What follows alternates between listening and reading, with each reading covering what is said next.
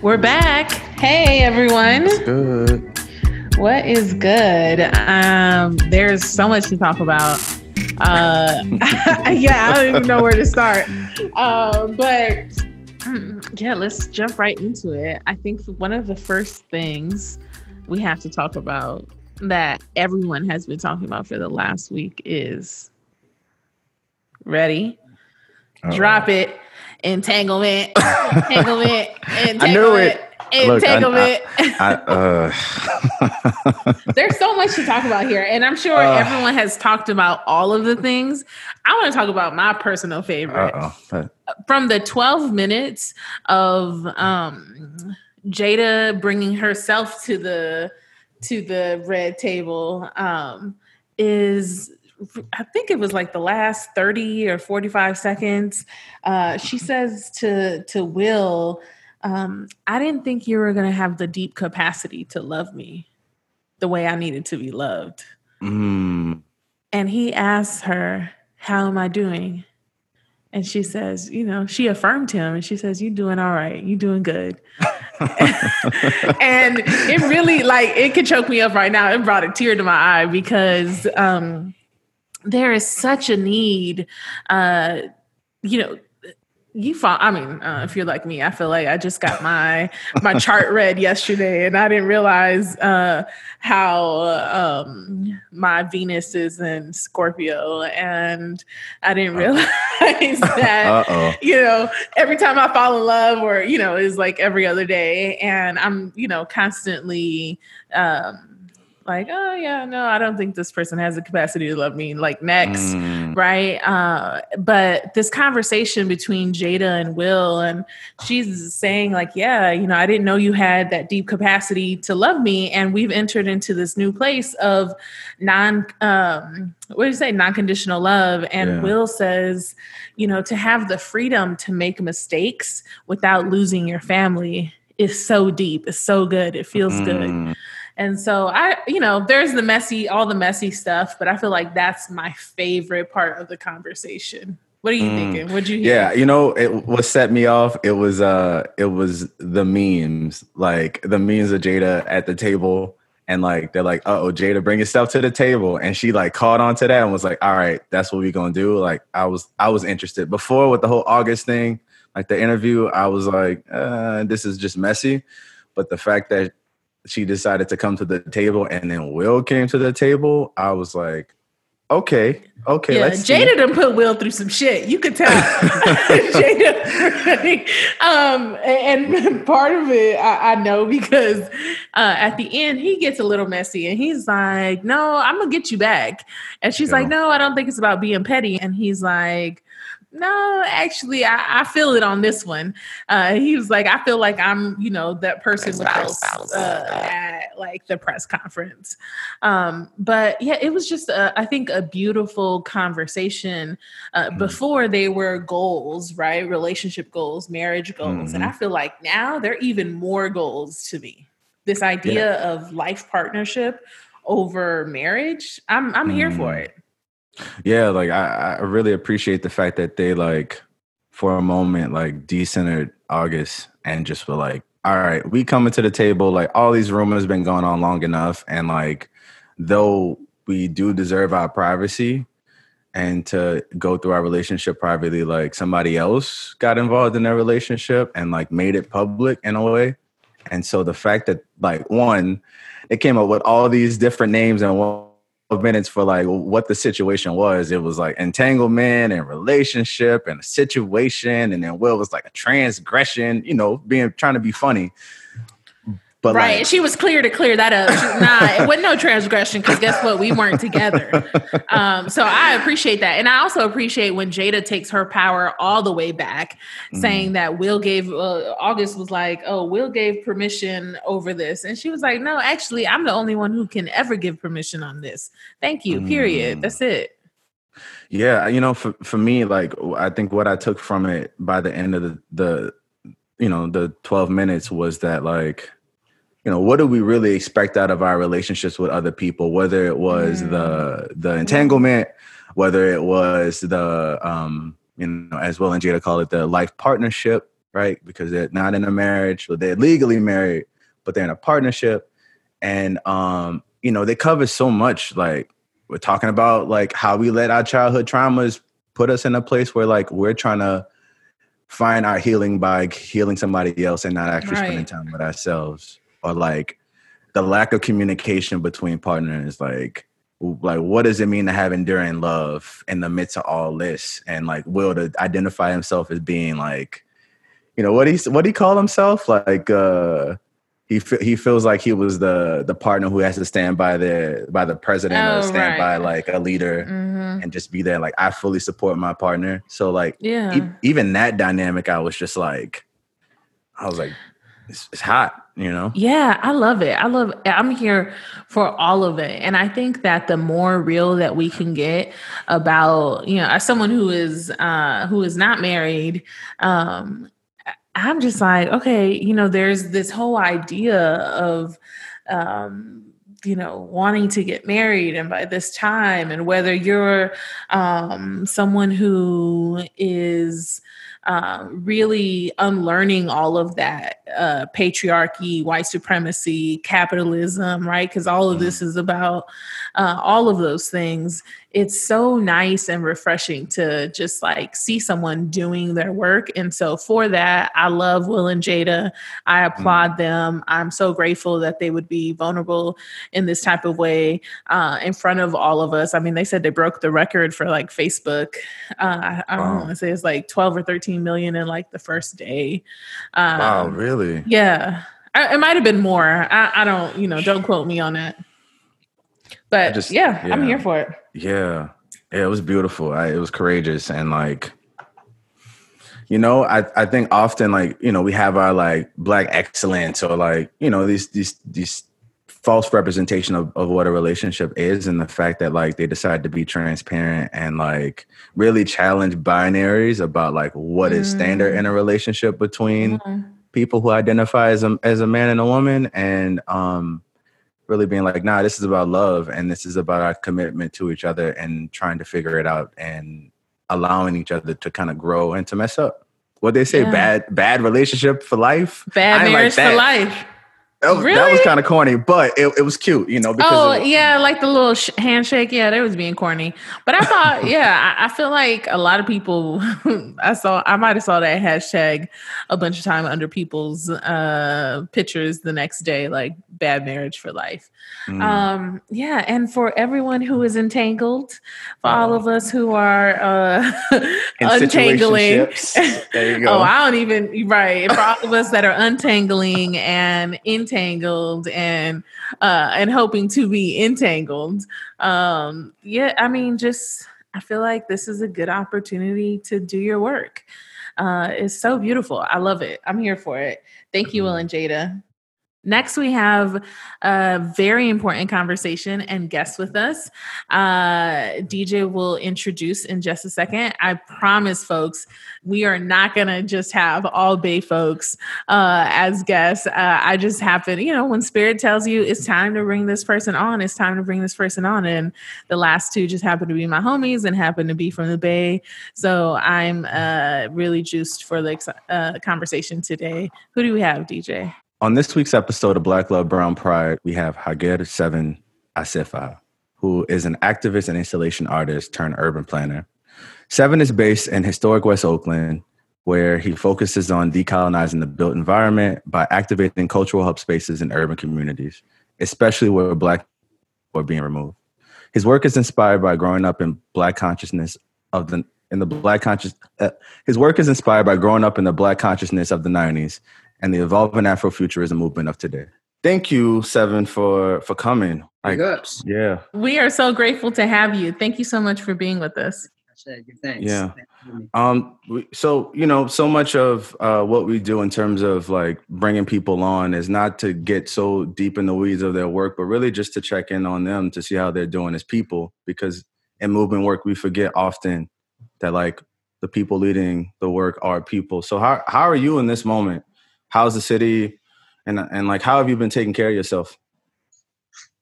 Interesting. Yeah, I have been Good. I've gotten back into the fitness. This COVID situation has definitely made people more cognizant of their self-care and our self-care practices. So I've been good, definitely looking at the bigger picture of what this means strategically for our people, and as far as some of the dynamics of control that's happening with what we see as far as like just events and gatherings and the social stuff. It just seems like it's all changing. But yeah, I've been cool. I've been Have good. you been able to spend more time with like family, or what's it looking like day to day? I still go and visit my family, my parents. My parents live in Berkeley. I live in Oakland. And we did have this Juneteenth where we brought out some art installations, and community did come out in a social distance kind of way. So some of these big community events have still happened here in Oakland, which has been good to just see community out and celebrate something as important as Juneteenth. But yeah, I've still been able to see immediate family and my nucleus of friends. How have you been able to, like, hold that space for a community, given that like you talk about the Juneteenth event, but like what has it been like to try to hold community in this moment? I think for a good period of time, and I was talking to Marie yesterday about it, I think, as a arts org and as an activist, you really get caught up in the doing of things, right? And I've been able to step back a little bit from that and look at the processes and build up the fundamental structure of the org so that we can be more effective in how we do what we do and just reach a broader base, right? Because making content and speaking to social issues, addressing our people, whether it's Oakland, New Orleans, New York, it's some of the same issues, right? So I've been able to kind of step back a little bit right now and look at how our work of creating cultural content around Black conscious issues can reach a bigger audience, and how we can strategize and build our team so that we can do this in just a more sustainable way. Because you just get caught up in the day-to-day of things and you don't get to step back and look at how you're approaching things and what you're saying you're doing, and whether that is the right way to do it or it's up to date, as far as having impact, right? So that's kind of where we're at right now. Is really looking at the nuts and bolts of things and the big picture strategic planning of things. What about you said that like this moment is like forcing you to be reflective. I'm wondering if you could share with us your earliest memory of like being in community. Earliest memories of being in community, in the work, or just in general here in my experience here in Oakland? I think in Oakland, like let's go back to like that first moment you felt like, yo, I'm connected. This is my place. This is my home. I think Oakland has a special resonance of Black energy that is very powerful, and it kind of grows on you slowly to understand what it really means to be raised in a city that just is built around such powerful history of Black resistance and the Black Power movement. My awakening and connection, I guess, came maybe in junior high school after reading the autobiography of Malcolm X, and that set into context what this city means for me. And a lot of the relationships I built and the growth that I had started in junior high and high school, and going to Berkeley High School, which had its own African-American department, right? And community and that tribe of Black conscious awakening was like so vibrant there. So that's probably my really like first like feel of doing community events and feeling like what it means to be raised in this part of the Bay Area. I'm curious, actually, what I mean, because as a Habesha person, like how you then do you see that the same, or do you see that as being different? If you can explain, maybe for our listeners, just because it's such a deep community in the Bay, in Oakland, or in the Bay in general, and Yeah. so do you distinguish the two in terms of like your earliest memory of community, or do you not?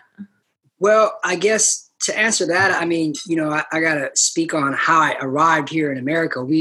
My family immigrated first by foot from Eritrea into Sudan, and then from Sudan here into Oakland, and we were landed in East Oakland in the mid '80s during the heart of like the drug war and the crack epidemic. Right, so there was a lot going on here.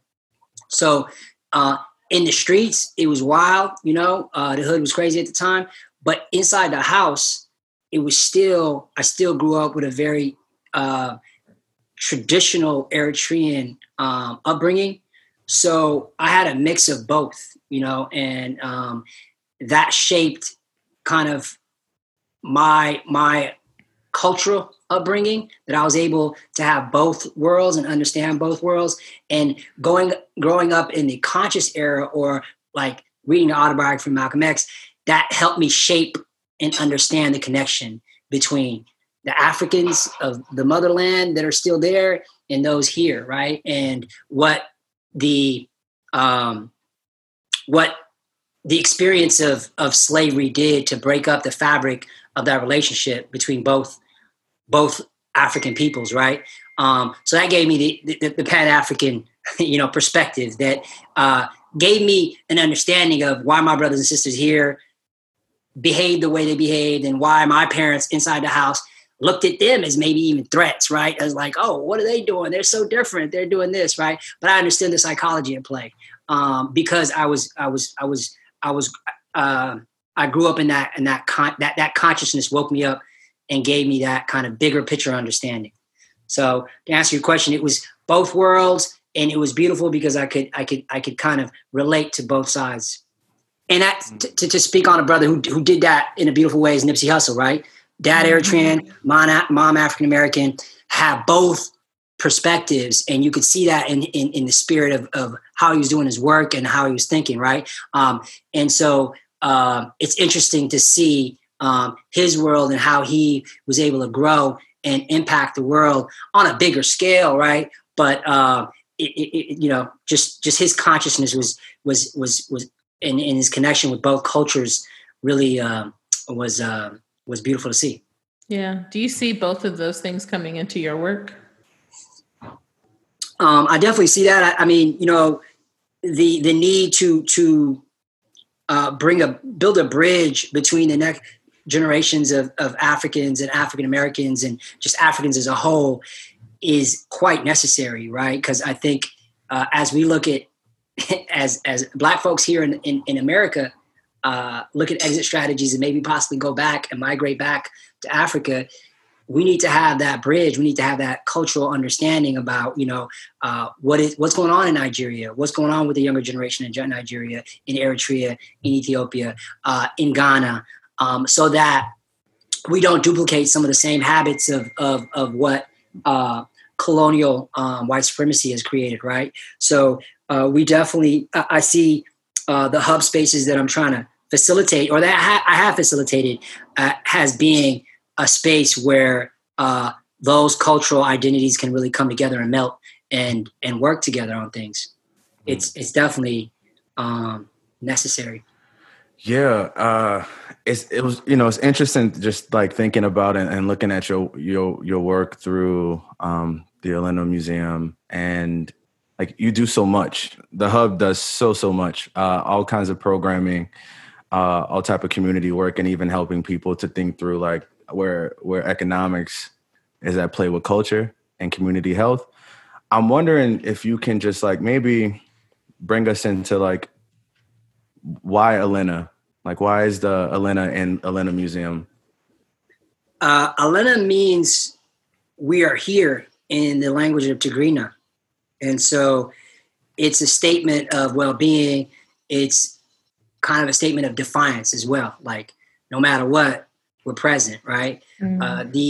The museum add-on was a play on the Western concept of museums, which it has an element of colonization, right? You walk into this exhibit space, which has all these conquered memorabilia of Native peoples. So we are an active museum. We are a cultural content making org. So the museum part initially actually came about because Alena by itself was copyrighted. I don't know who owns it. So we were like, yeah, let's add this museum part of it and play on that museum concept.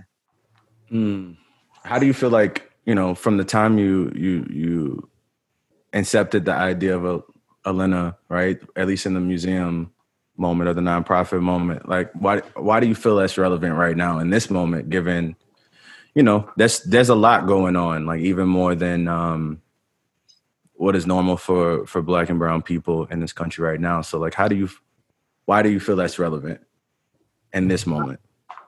I think right now, where white supremacy is tactically moving on is Black cultural identity, and conquering that.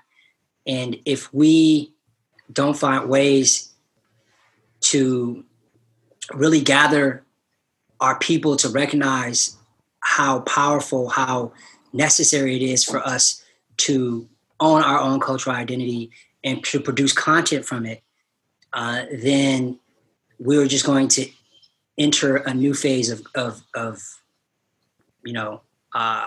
dominance, where the next generations are not going to know what it means to be of any African identity, because it will be owned by those that are here to capitalize on it, right? So it is critical for us in this period to really speak on it, to create gathering spaces where folks can really feel Black energy in all its forms.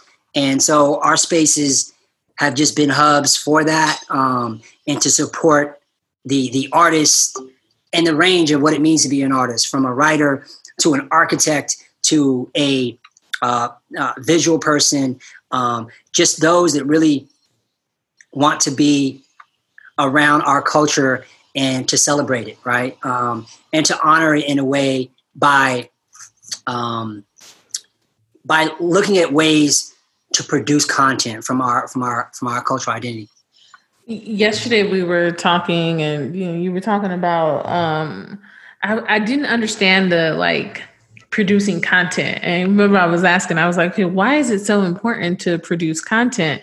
And we later went into talking about how we know of the greatness of different civilizations and different, even our people in different times and spaces because of the artifacts and, the different pieces of art and knowledge and things that we've produced. And so would just love to hear more about what from the Alena Museum, what are your favorite pieces and things that have come out of that? Favorite pieces and I know that it's a space also, so it could even be parties, gatherings, things that have come out, because I know the space is always jumping. Mm-hmm. Yeah, more than say events, it really is about bringing the ancestors forward through experiences, through content making, through art, right? And when I say about why it's so important to produce content, that's the only way to keep the ancestors alive, right? When we look at our ancient symbols, when we look at our ancient ways, if we in the present don't look at ways through our how we're producing content today to bring those cultures forward, it just kind of dies. I'm just thinking about my language, right? If I don't find ways between the beauty of my people's indigenous way of writing to throw that on some art pieces, throw that on physical piece of material so that people know, yo, like y'all have your own way of writing, y'all have your own way of speaking. That's beautiful. Like, so that's the importance of it to me. Otherwise it just dies. It doesn't really die, actually. Like Google Translate will definitely pick it up and they'll profit from it, right? So technology and the white capital industry definitely is picking up all our cultural DNA and figuring out ways how they can kind of like digitize it. Yeah, I would say, to point to a particular thing, it's probably the whole body of our installations. You know, we focus really on interactive installations that we do. So the last piece that we did was on, it was a big piece. It was about 8 by 8 and was out at the Juneteenth. And it had a cutout of Africa on this physical wall. And then behind that cutout, it had all of the flags of Africa, about 54 flags or so.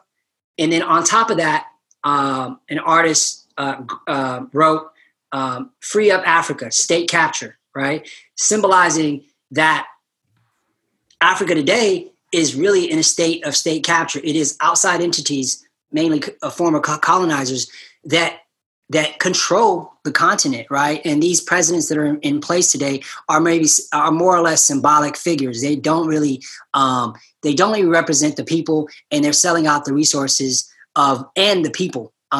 So that's the most present to me and the most relevant. I think we're going to continue to do some pieces around that concept of what it means for Africa to be free, and calling attention to the fact that we have a lot of presidents in the motherland that are pretty much sellouts and that are setting us so far behind, for the next generation to really step up and have a thriving country wherever they are.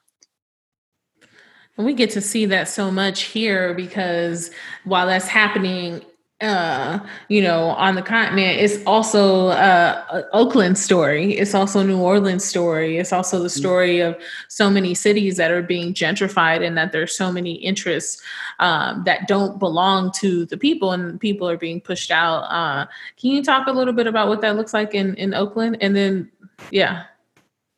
In Oakland is, we spoke on it a little bit yesterday. Oakland and San Francisco highlighted as the fastest gentrifying cities in the country. When I activated the first warehouse in 2012, at that moment you started to see, and this is in West Oakland, heavy waves of hedge fund guys coming into West Oakland. Outside, be it Asia or wherever it was, just people really on the ground here in Oakland. And mind you, West Oakland was still predominantly Black, but on the back end, those that were purchasing land were white folks, right? And which then set the table for eventually who would occupy these warehouses, these lofts, and who was making up the new city landscape, right? So I kind of was watching it happen, right before my eyes in 2012 as I was building out that warehouse. And, but there wasn't much organization, right? Everyone was like, yo, like, what do we do, right? The West Oakland and all of Oakland was still reeling and coming out of the crack epidemic and the impact that did, right? To Black families, to Black land ownership, and also some of the strategic and oppressive and racist development practices that were happening that led to what we see today. So we're in that right now. And there is more attention. And there's great work happening in East Oakland right now. So the East Oakland doesn't happen like what happened in West Oakland, but West Oakland, really, there was just like an aggressive move on all of the land assets and captured peoples in our own neighborhoods, right? Anyway, that's that. It's interesting here. It's like really, really raw and in your face. And we got the white liberals here, so they're still smiling in your face and welcome you into their spots, but they own all the spots, and they're and we're just more or less spectators, So that's what we see here in West Oakland. Yeah, just a quick question. How do you feel like your activations help to push against that though? Like, you're doing the work and trying to occupy space. So what does that look like through the work you do? In West Oakland, it really now is like partnering with a few other different orgs. This isn't that much of a land footprint. It's not that big of an area, but it's a very strategic and important part of Oakland because this is where a lot of the Black social movements grew from, and it's right across the bay from San Francisco, right? It's very strategic and important for whatever they plan for the next, generation of how the East Bay looks. And so what we're really actively looking at right now is like, what are the sites that are coming up for sale, and how can the community orgs be in that conversation that these landowners sell it to people that look like us, right? And we're also aggressively looking to purchase our first hub site here. We attempted to do that in our last spot, and we ran against obvious opposition from the landlords, who were these old white dudes who just didn't like what we were doing, right? So between ourselves, EB-Prec and Black Organizing Project and a few of the other groups that are here, we're trying to bring awareness to what is left. And actually, there's still a lot of Black churches that are out here that are owned by Black folks. There's still some Black property here. We're also really paying attention to what we do still have in the Black community's hands, that we can make sure that it stays in our hands. So that's kind of some of the work that's happening. So, this is a lot. There's a lot of work here, a lot of strategy work, a lot of thought, a lot of resistance work, a lot of white supremacy. I'm wondering, how are you taking a break? Where do you find a moment for rest? I definitely, I'm in this go hard aspect because, growing up in that conscious era, there was a saying that always sticks with me. Once you've been blessed with the truth, right? Once you've been, brought into the light, it's your duty now to do this work, to carry this work, right? And to pass it forward to the next generation. And there is a lot of talk today about like, hey, needing time for Black joy and Black enjoyment and Black life and Black healing. And that is all there and that is all necessary. But the fight still must go on, right? You got to have a grit element because they are aggressively trying to take us out and erase us, right? So we do make a point to carry that Black power line and that Black power energy, right, with the work that we put out, right? And so it is go until we can get some solid wins. When you look at the situation in West Oakland, we don't have that many wins. So we don't have that much, time to rest on our just kind of like take it easy, because it's just is really like an aggressive, attempt to just take us all out in a sense, right? But to that point, I wanted to highlight, to going back to your last question, we're working on a project to really look at how we can like do this work in an impactful way. We do have to look at what happened to get to this point. So we're looking at what happened in the 1960s with some basically a redevelopment plan that was put in place in West Oakland by a Black redevelopment like chairperson, right? So we're trying to tell the story of what happened in the 60s. How did those plans that were implemented at that time impact what we see today, right? So that we can figure out how we can move forward in the future, right? So this before, present, and future lens and using the arts to tell that story. So that's an important kind of like project we're involved in right now with EB-Prec, which is another community partner. Thanks for that. So, right now we're seeing a lot like this huge shift where everybody wants to be like pro-Black, right? So whether it's, these solidarity statements we're seeing from these corporations or these like, mini donations that they're calling mega investments in Blackness, or as people in the media, or, even government getting into it with like, the Black street art or Black placemaking. because your work is really rooted in this idea of cultural equity, how do you wrestle with like this moment of like co-optation, like people really just trying to kind of buy into a narrative and, you know, and own? So how do you wrestle with that?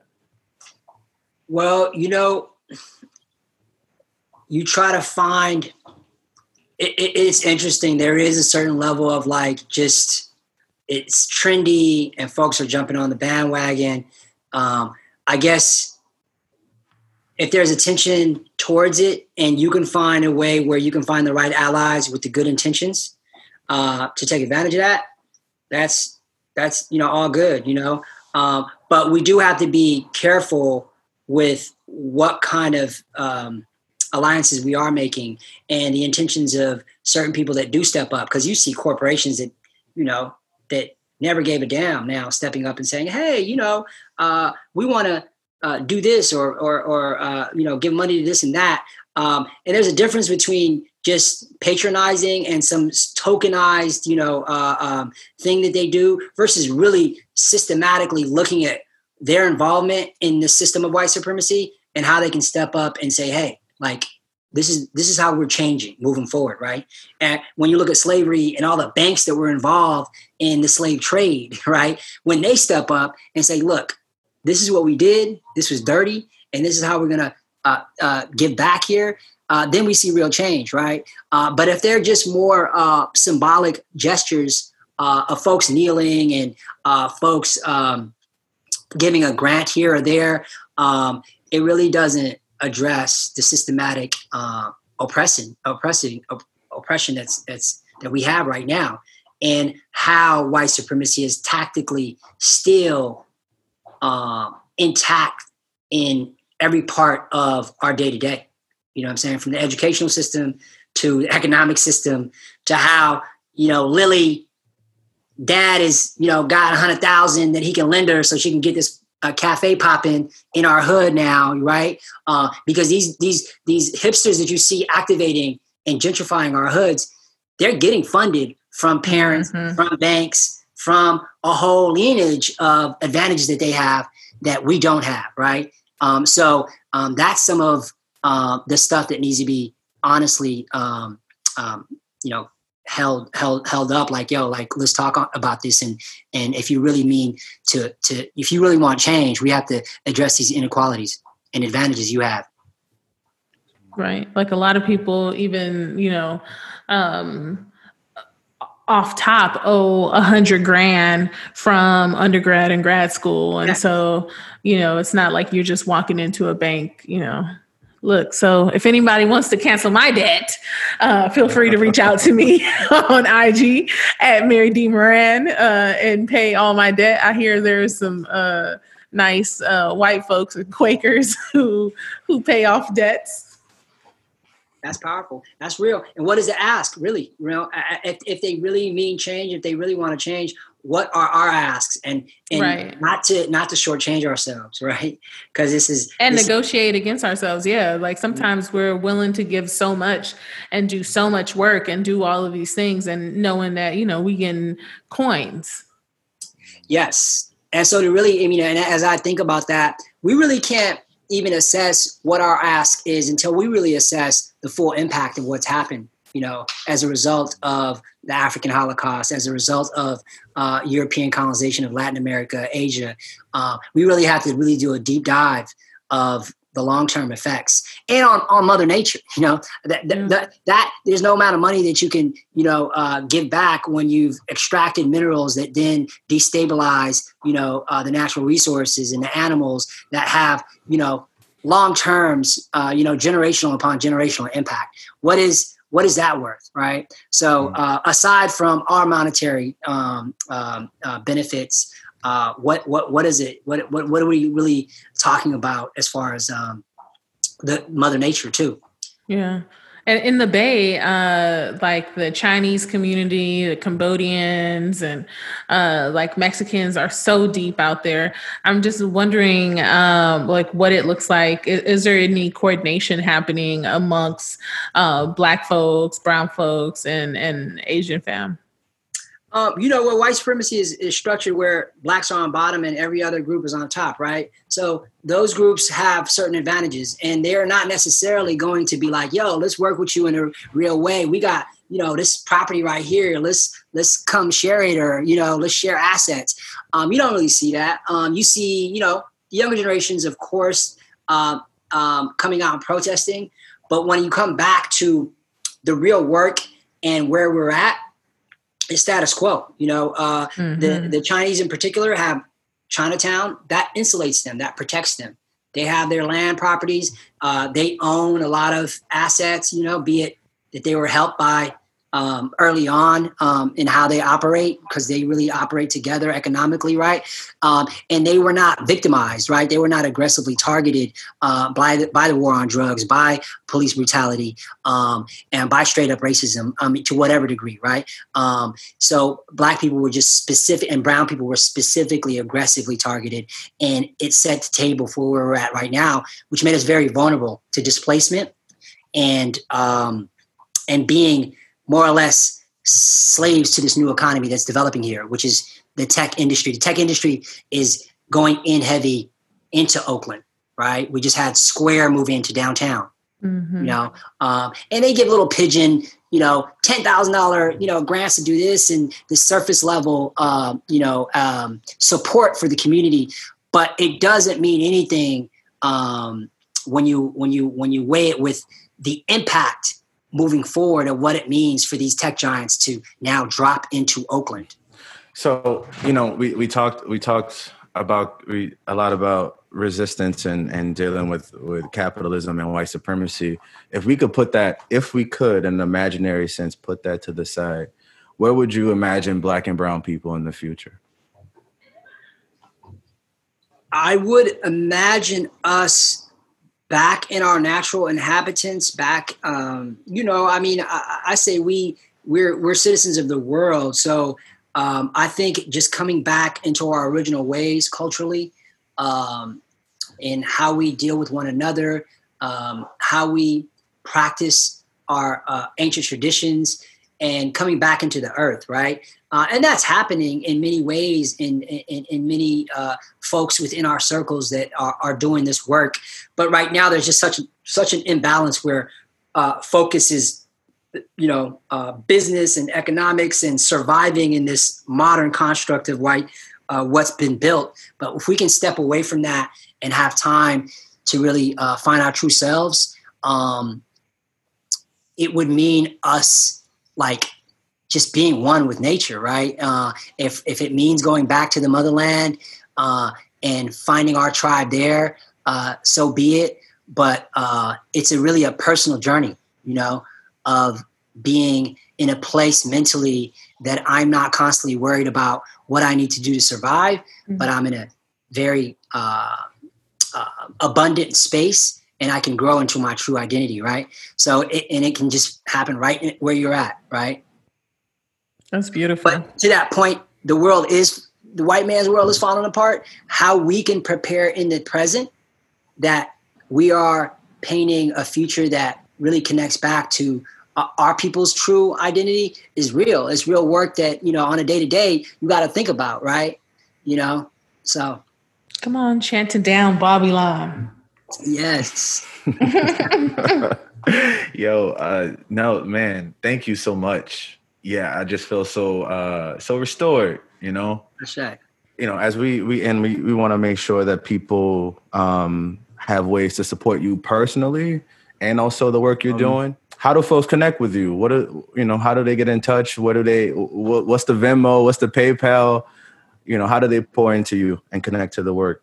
The Venmo or the Cash App for Alena is at Alena Museum, or I don't know what it is. Is that the Cash App? The little So Alena is ALENA Museum. Our IG is at Alena Museum, AlenaMuseum.com.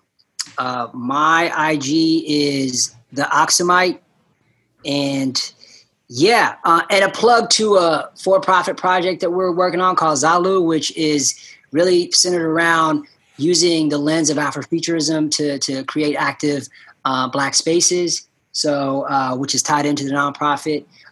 So look out for Zalu when we really fully launch that. But yeah, man, shout out to y'all for connecting, and man, we appreciate you. Appreciate you too. Thank you, homie. Thanks. Yeah, thanks for having me. This week we want to elevate, uplift, and love on our sister Jill Scott. Jill, you are everything. You are a goddess. You are brilliant. You are beautiful. You gave us living our lives like it's golden. I am just, you gave us Crown Royal on ice. Yo, you gave us a walk in the park. I mean, what did you not give us? You I mean, are just so beautiful. When I think about, when that first album dropped, what was the name of her first album? Lord, I just remember she was. I think it's Who Is Jill Scott? Was that Who Is? Oh, Who Is Jill Scott? Yeah. I guess I was right. Who Is Jill Scott? And she came out with that denim shirt with that wrap and that skirt. Everything. Honey molasses. Honey molasses. Everything. So I just,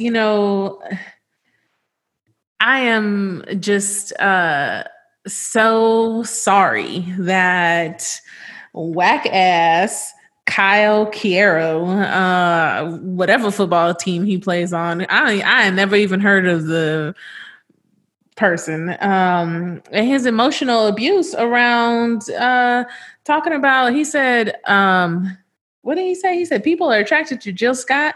By no means is she ugly. But y'all are really sexually aroused by her, huh? So it's an energy thing. Got it. I know he done lost his whole damn mind. I've never heard of anything like this, because all I know is everyone that I know thinks Jill Scott is fine. Yeah, I think, bruh. Like, what rock did you just come out of? You're at a loss of words. Like, did you miss verses? Because if you didn't know before, the verses, we could keep going back to all the right, because she milestones. spits, she'll hit you. I mean, her energy. You know why Kyle wasn't feeling her? His vibration is so damn low, like he can't even see her. He can't reach her.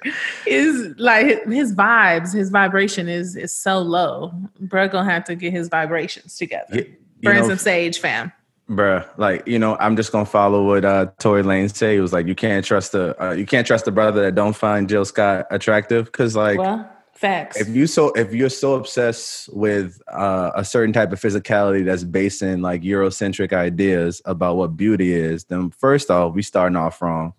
Two, for you to decide to open your mouth to come at Jill, and you don't even know Jill like that. Right. That's the thing. You could feel, you could have some kind of, I would say many men, if not most that I know,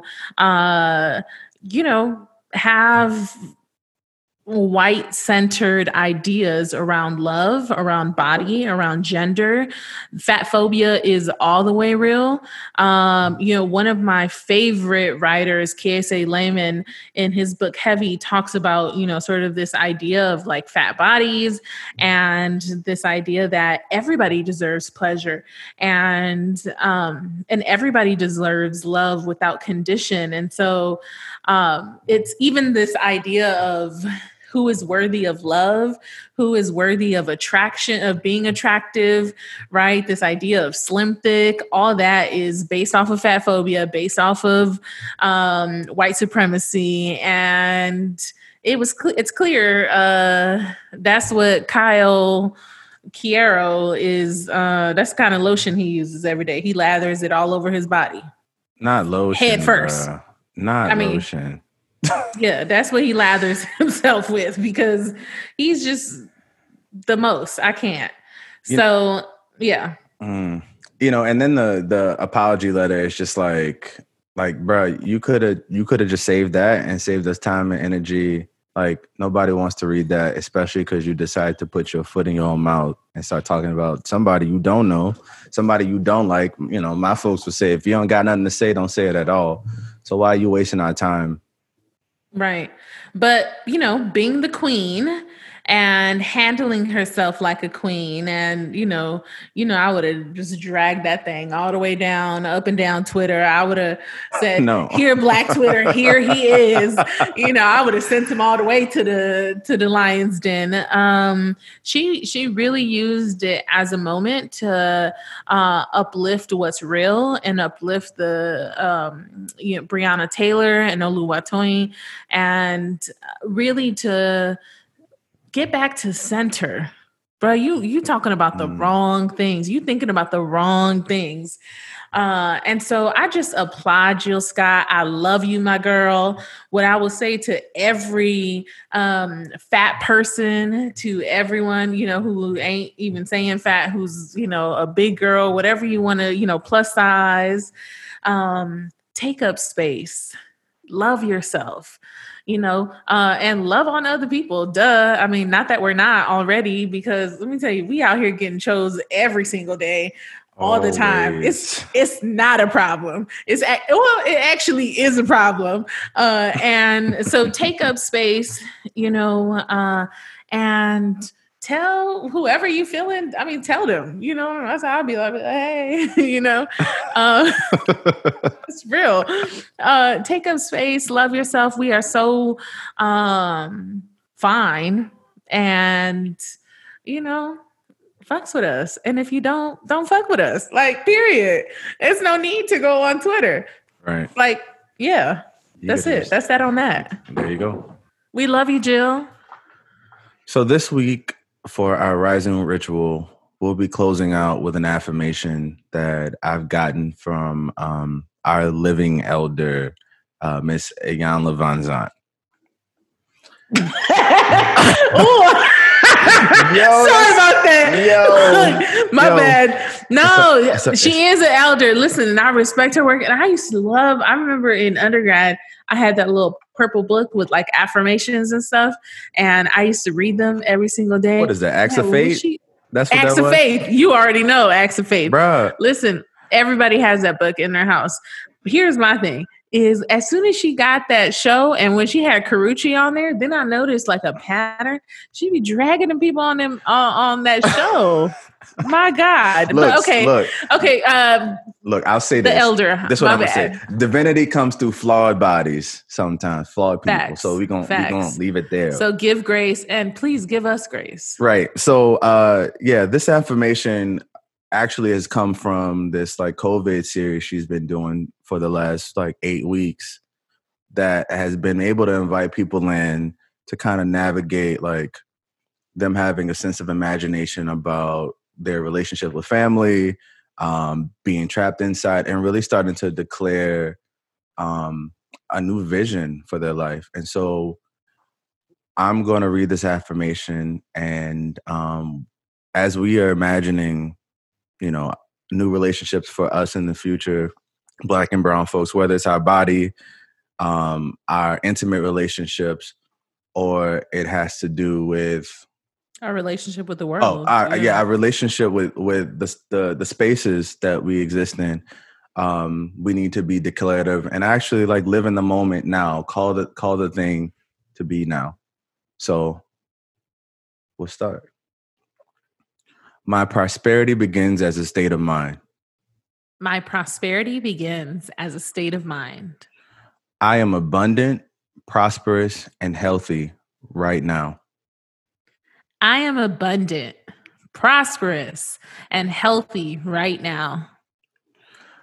Knowing, allowing, and accepting this truth, all that I need comes to me easily.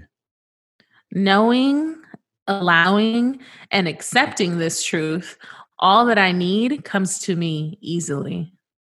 I am grateful right now. I am grateful right now. And to that we say, Ashe, Ashe, Ashe, Ashe. Ashe. Wow. Well, thank you for that. That was nice. Look, we should have started with that. Get a good vibe in here. Okay. Well, thank you so much, family, for listening to the Black and Brown Get Down. Please subscribe and download on Apple Podcasts and Spotify. slide in our DMs if you have any questions or if you have any recommendations for us. Follow us on Instagram at the Black and Brown Get Down. Yeah, we thank you so much. Love you. Bye. Peace.